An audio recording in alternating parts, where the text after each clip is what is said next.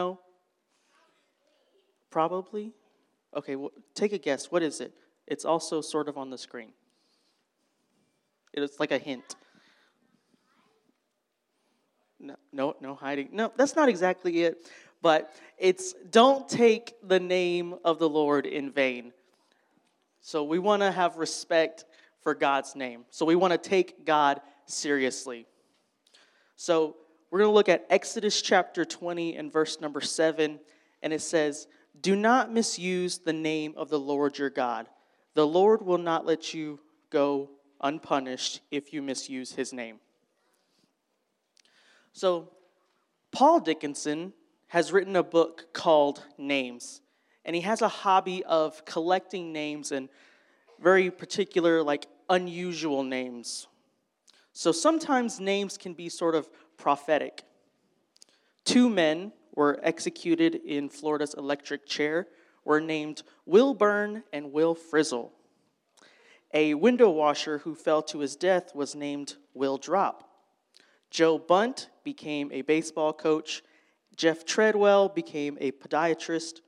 Dan Druff became a barber.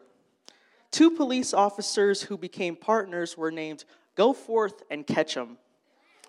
O'Neill and Prey became partners in a church equipment business. A plaster contractor was named Will Crumble, and a urologist was named P.P. Peters. So our names can sometimes be prophetic, and names have meaning, but sort of in our English culture, when we give someone a name, we don't really necessarily think about the meaning. But names mean a lot, and the name of God means a lot. And God is very sensitive about his name. So why is God so sensitive about his name when he gives us that commandment, don't take my name in vain? One, because your name represents three different things. So number one is your reputation. That's why we say, he's making a name for himself, or he's got a good name, or she's got a bad name, something like that. And then when we hear a name, we sort of automatically associate that name to something, because that name has like a reputation. So if I say Adolf Hitler, we all have things coming to our mind, like Nazi Party, Germany. We're just thinking about these all different things. The World War, different things come to mind. Elvis Presley, we think of, a rock star, a musician. He's got the leg thing that, I can't do, but he can do his leg, Y'all know what I'm talking about. Queen Elizabeth, Bill Clinton. There's different names, and when we hear these names, they all have a reputation that go along with them. And the second thing that your name represents is your character. What you are cannot be separated from what your name is once they are identified together. So in the Bible, when someone changed their name, God often gave them a new name.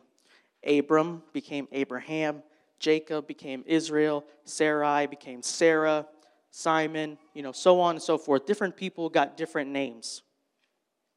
And the last and third thing is your authority.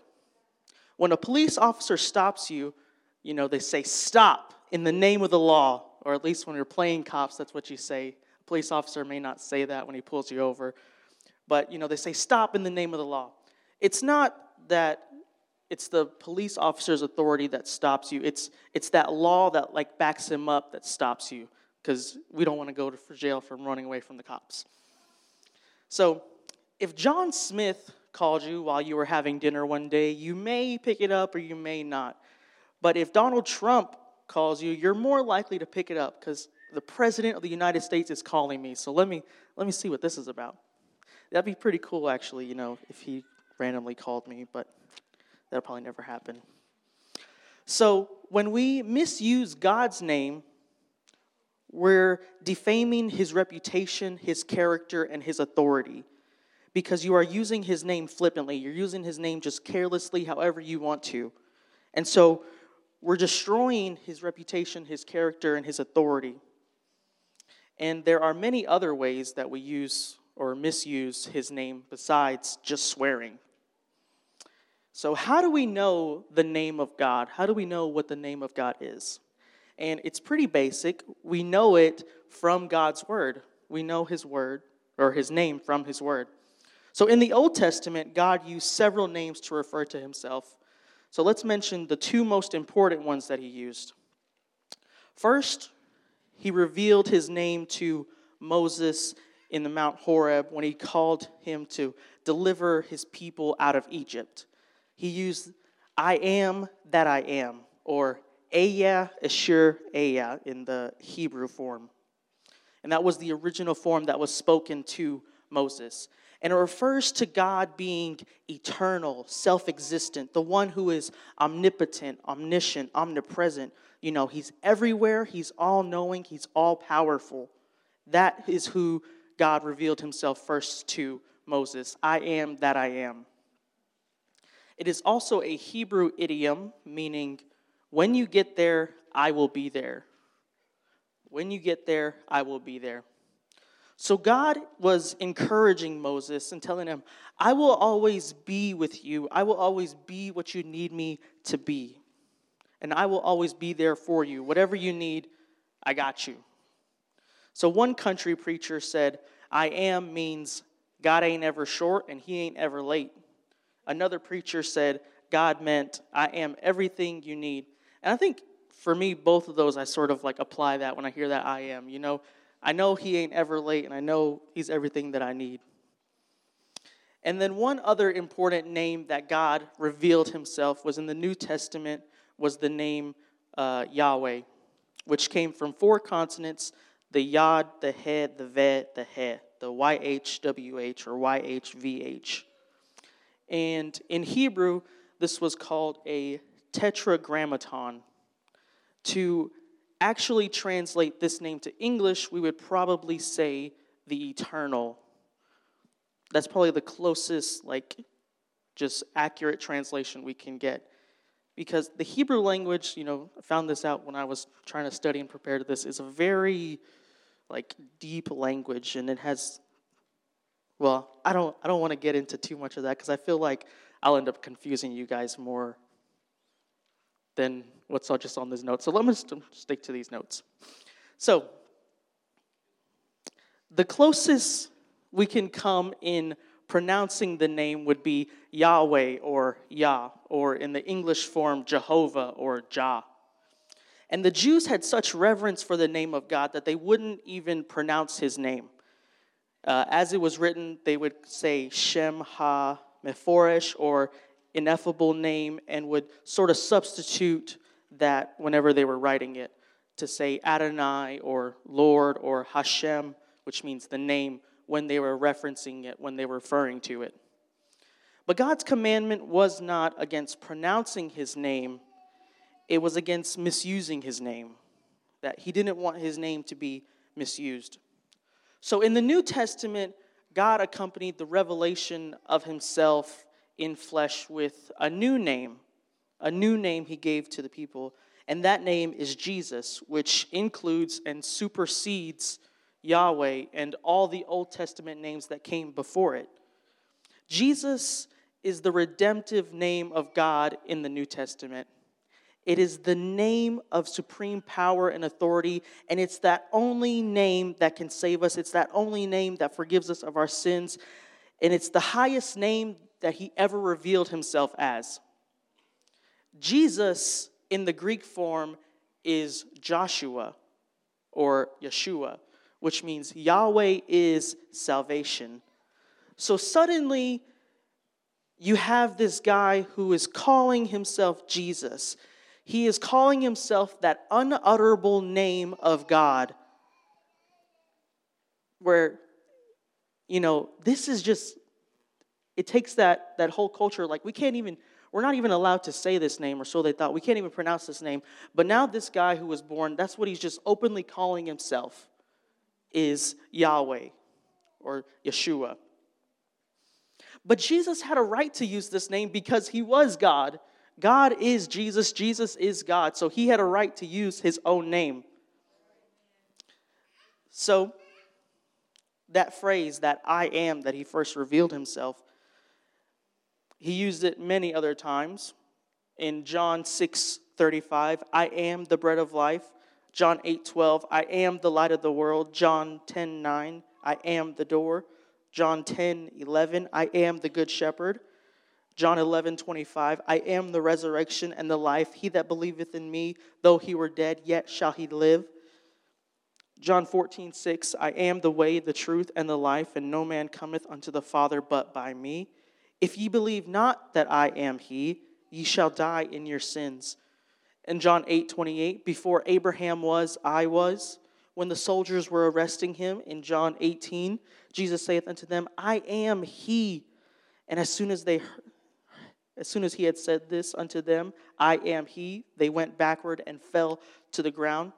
Mark 14:62, to all the high priest at his trial, Jesus said, I am, and ye shall see the Son of Man sitting on the right hand of power and coming in the clouds of heaven. So enraged by all this, those Jewish leaders, they wanted to rush Jesus to his death, and they brought him before Pilate, and they wanted him to carry out that execution. But Pilate was powerless because when he looked at Jesus, there's nothing wrong. There's nothing I can find wrong with him. But in an unusual move, Pilate himself writes an inscription and he has it placed on the cross for Jesus. In John 19, beginning at verse 19, and Pilate wrote a title and put it on the cross. And the writing was, Jesus of Nazareth, the King of the Jews. This is the title. Then read many of the Jews, for the place where Jesus was crucified was nigh to the city. And it was written in Hebrew, Greek, and Latin. Then said the chief priest of the Jews to Pilate, write not the King of the Jews, but that he said, I am King of the Jews. And Pilate answered, what I have written, I have written. So in 3 different languages, in Greek, in Hebrew, in Latin, it was saying, Jesus of Nazareth, the King of the Jews. To the Greeks and the Romans, this was just another sign on the cross. This was just another thing that was there. They didn't really think about it. But to many of the Jews that began to gather and they read this inscription, there's a problem that arises with this. Literally, Pilate says, what I have written, I will not change one bit. So what was the problem that was so upsetting to these religious rulers? So we got to take one step back. Much of the Old Testament was written in a poetic literature, in acrostic form. And this made it easier to memorize. So if we look at Psalm 19, or 119, for example, each of the 22 sections is labeled by one letter of the Hebrew alphabet, and each of the 8 verses in that section starts with that letter. In the book of Lamentations, each of the chapters is a poem with a similar pattern. So you have a section, let's say section 1, it starts with A, and it's something that they can remember. Section 2 starts with B, so on and so forth. So written over Jesus' head was Yeshua ha-Nazriel v'Melech ha-Yehudim. I probably butchered that really bad. But all the Jewish leaders could see it, and they all could read it, and they all knew what it meant. And all they could see was that acrostic form, and each letter was the Yod, the He, the Ve, the He, which was Yahweh. So it wasn't a carpenter's blood that was spilled on the cross. It wasn't just a man's blood that was spilled on the cross. This is Jesus. This is the God of gods. This is the God of our fathers that we know. This is his blood being shed. And they didn't believe that Jesus was God manifest. They didn't believe that Jesus was the one that they were worshiping. So this is why they had a problem, that unutterable name is right above Jesus. Pilate has written this thing, and everyone's going to think this. So that's why they had a problem. But that was his name. God's name is Jesus, and we worship the name of Jesus. All right, so we don't want to misuse the name of God. So there's 5 ways that we misuse God's name. And number 1 is we use God's name to insult. This is probably the most common one, when people use profanity or swearing to express their irritation to a certain situation or to demean someone else. So Probably everyone has heard someone say it, use God's name in vain, use it in sort of an irritating way. And, the U.S., Canada, we're some of the most foul-mouthed countries, nations. And we have comedians who are literally paid to make people laugh, and they say it over and over, taking God's name in vain, and people are enjoying it because they're just laughing at it because they think it's funny. But literally hundreds of times every night, people say it, and they just use it to insult, and it's just being misused. And people who swear lack emotional control and maturity. Swearing takes no intelligence at all. You can teach a 3-year-old or a parrot to swear. It takes maturity and discipline to control what you're going to say. When I was little, I had some older relatives who were not the most best for me. And so they were like, hey, Joe, say this. So I said it, and hey, Joe, say this. And it was in front of all their friends, and they were all laughing. So I was like, man, I'm pretty cool making everybody laugh.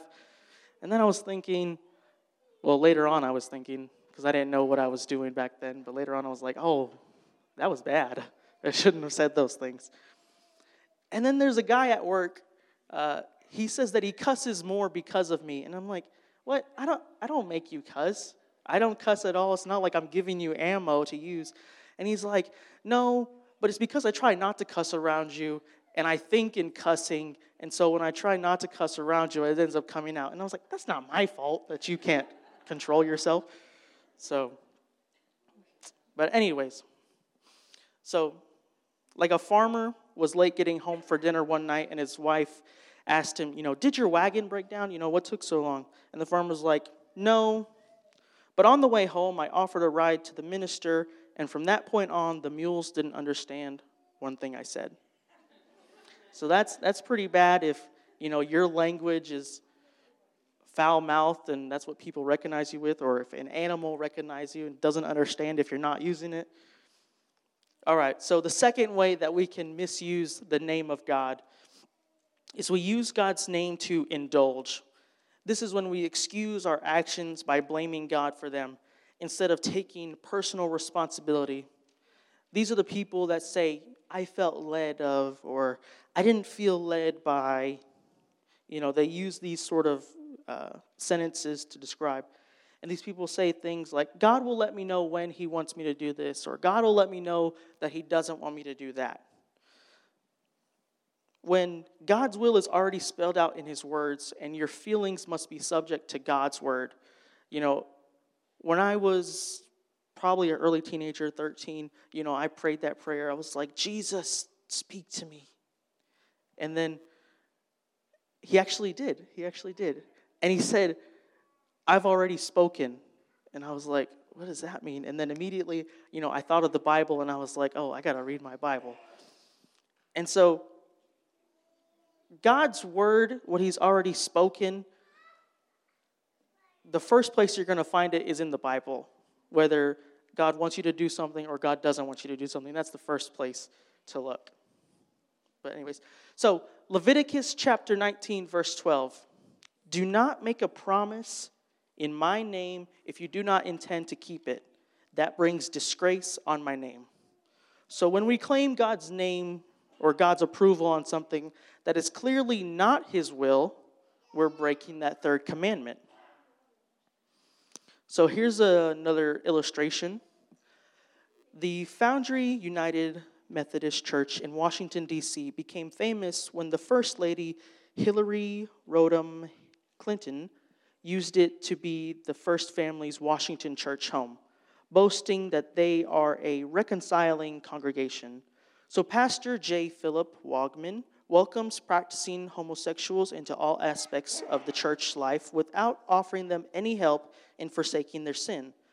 The PFLAG, or Parents and Friends of Lesbians and Gays, an organization that promotes the acceptance of homosexual behavior, has a chapter that meets there, and the infamous Bishop of Newark, NJ Diocese of the Episcopal Church once spoke at this, and suggesting that Jesus could have been a drag queen and that the Apostle Paul may have been a self-loathing gay man, and that the Ten Commandments are immoral because they treat women as property.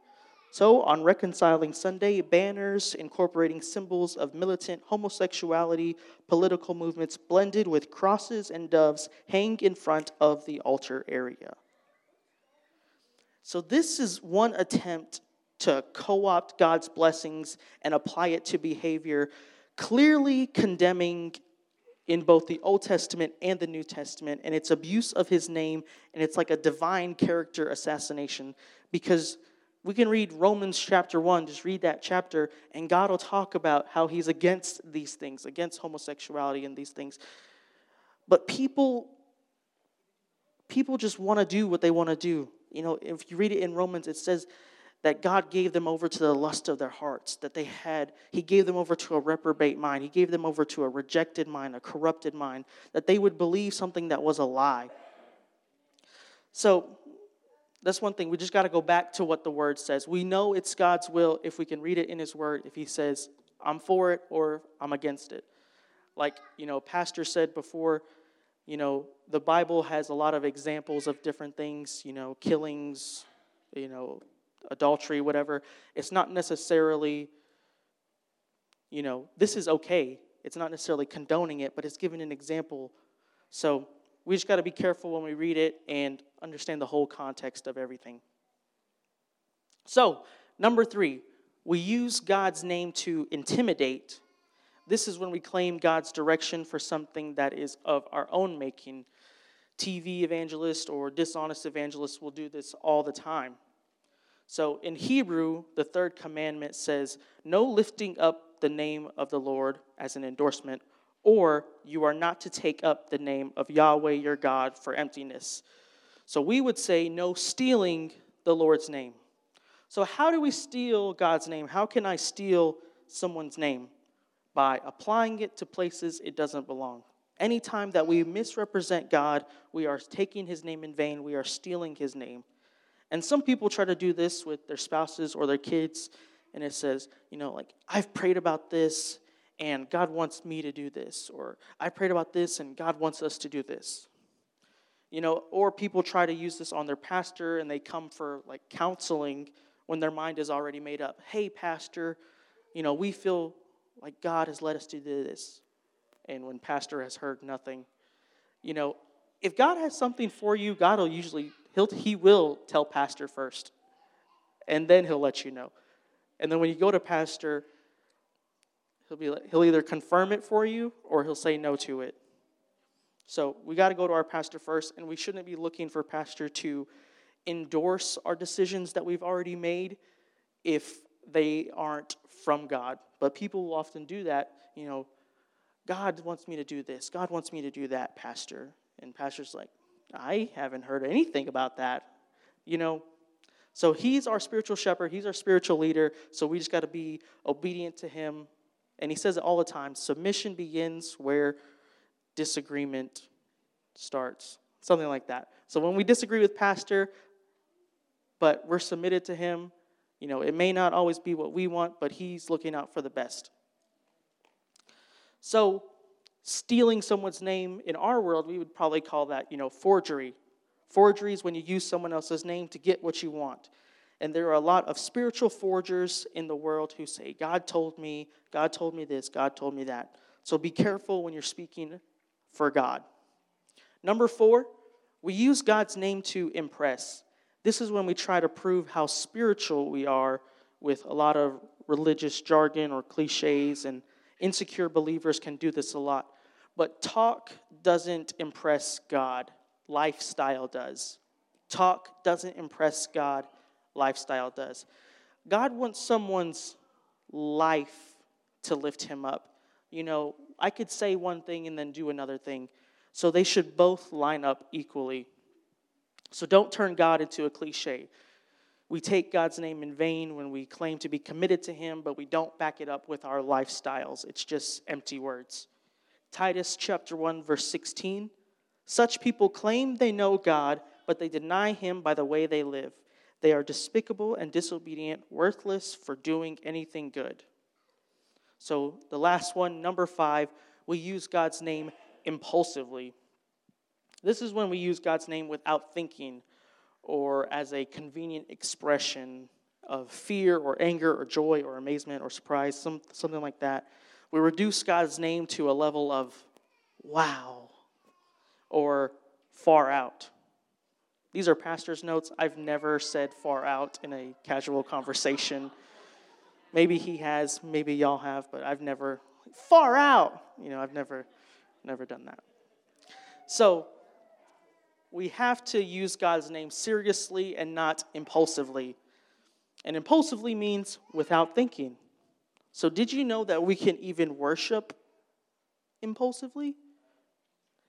This is when you take the Lord's name in vain, when we're singing a song and you're just going through the motions and you're just saying it just to say it.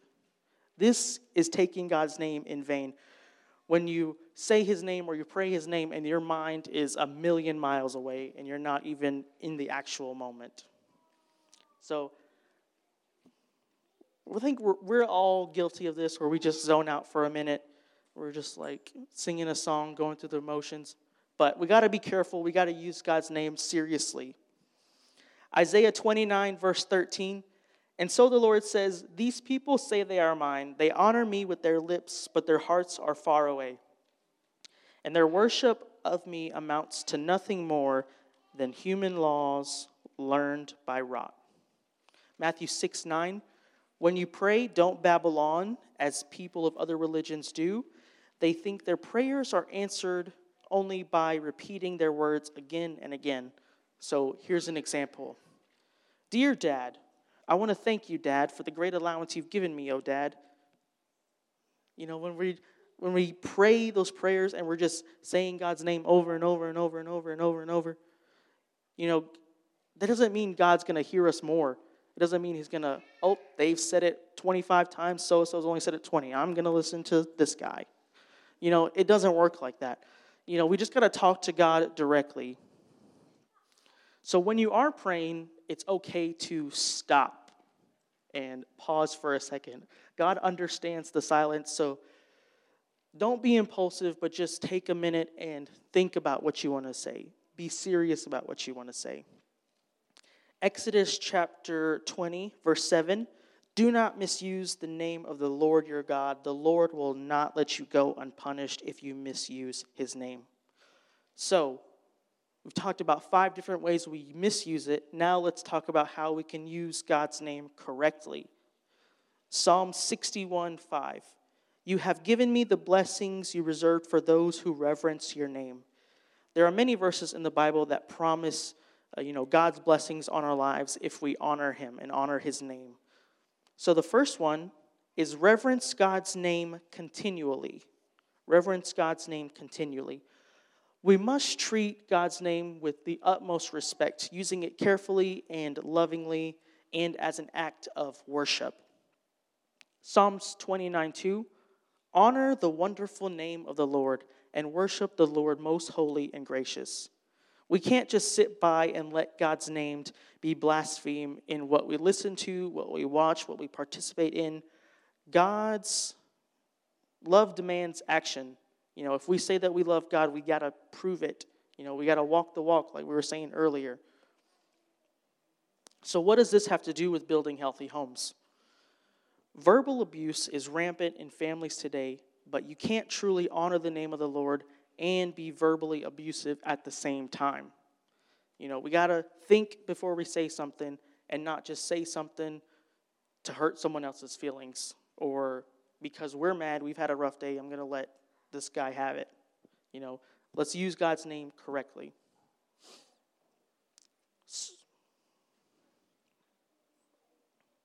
So, number 2, represent God's name clearly. Our lifestyles can either uplift the Lord's name or we can drag it through the gutter. So our walk needs to match our talk. If you're a Christian, then you got to represent Christ and do well. This is going back to the names thing. I was listening to a book and it said that the name Christopher means Christ bearer, someone who bears up Christ. So Our names represent something, God's names represent something, and we want God's name to be something positive because we know it is something positive.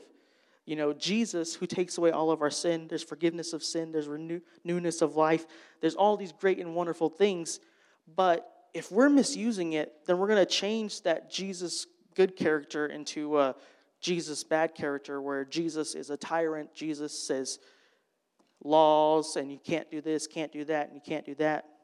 You know, we don't want God's name to be unclear. We want them to know who he really is. Many people never come to Christ is one, they've never met a Christian, or they're like, it doesn't match up. You know. All right, number 3, rely on God's name completely. So why do we pray in Jesus' name? Because we don't have any right to pray in our own merit. Our own names don't have any power, but the name of Jesus has power. So when we pray something, we know that something can come to pass if it is his will and we're putting his authority behind it. Colossians 3:17, whatsoever ye do, do in word or deed, do all in the name of the Lord Jesus, giving thanks to God and the Father by him. Someday we will be judged for every idle word that we've spoken. And this is one of the most frightening things in the Bible, because sometimes we just say things without thinking. So we got to think first. Got to think before we say. Matthew 12:36, I promise you that on the day of judgment, everyone will have an account for every careless word they have spoken.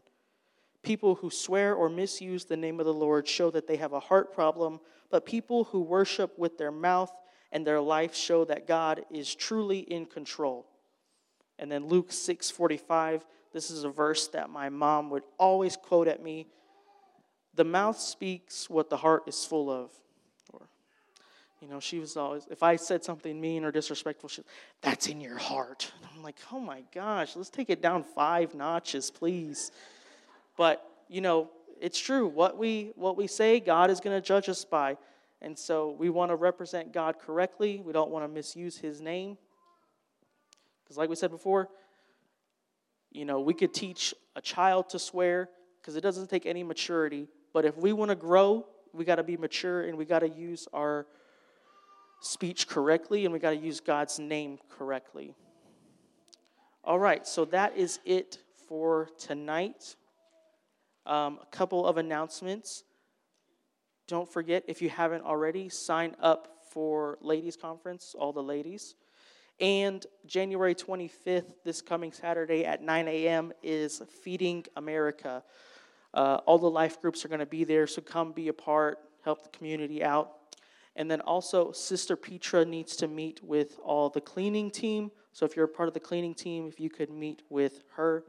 And then you can do your offerings and tithes tonight. You can place them in the bowls back there. Any questions or comments or anything? I know we got out early, but that's okay. All right, so let's all stand and we will pray and we will be dismissed. All right. So thank you, Jesus, for this time together. Thank you, Lord, for allowing us to study your word and to know what it truly means to know your name. Help us each and every single day not to ever misuse your name, because we want to represent you correctly and we want to be who you want us to be and shine to this dark world.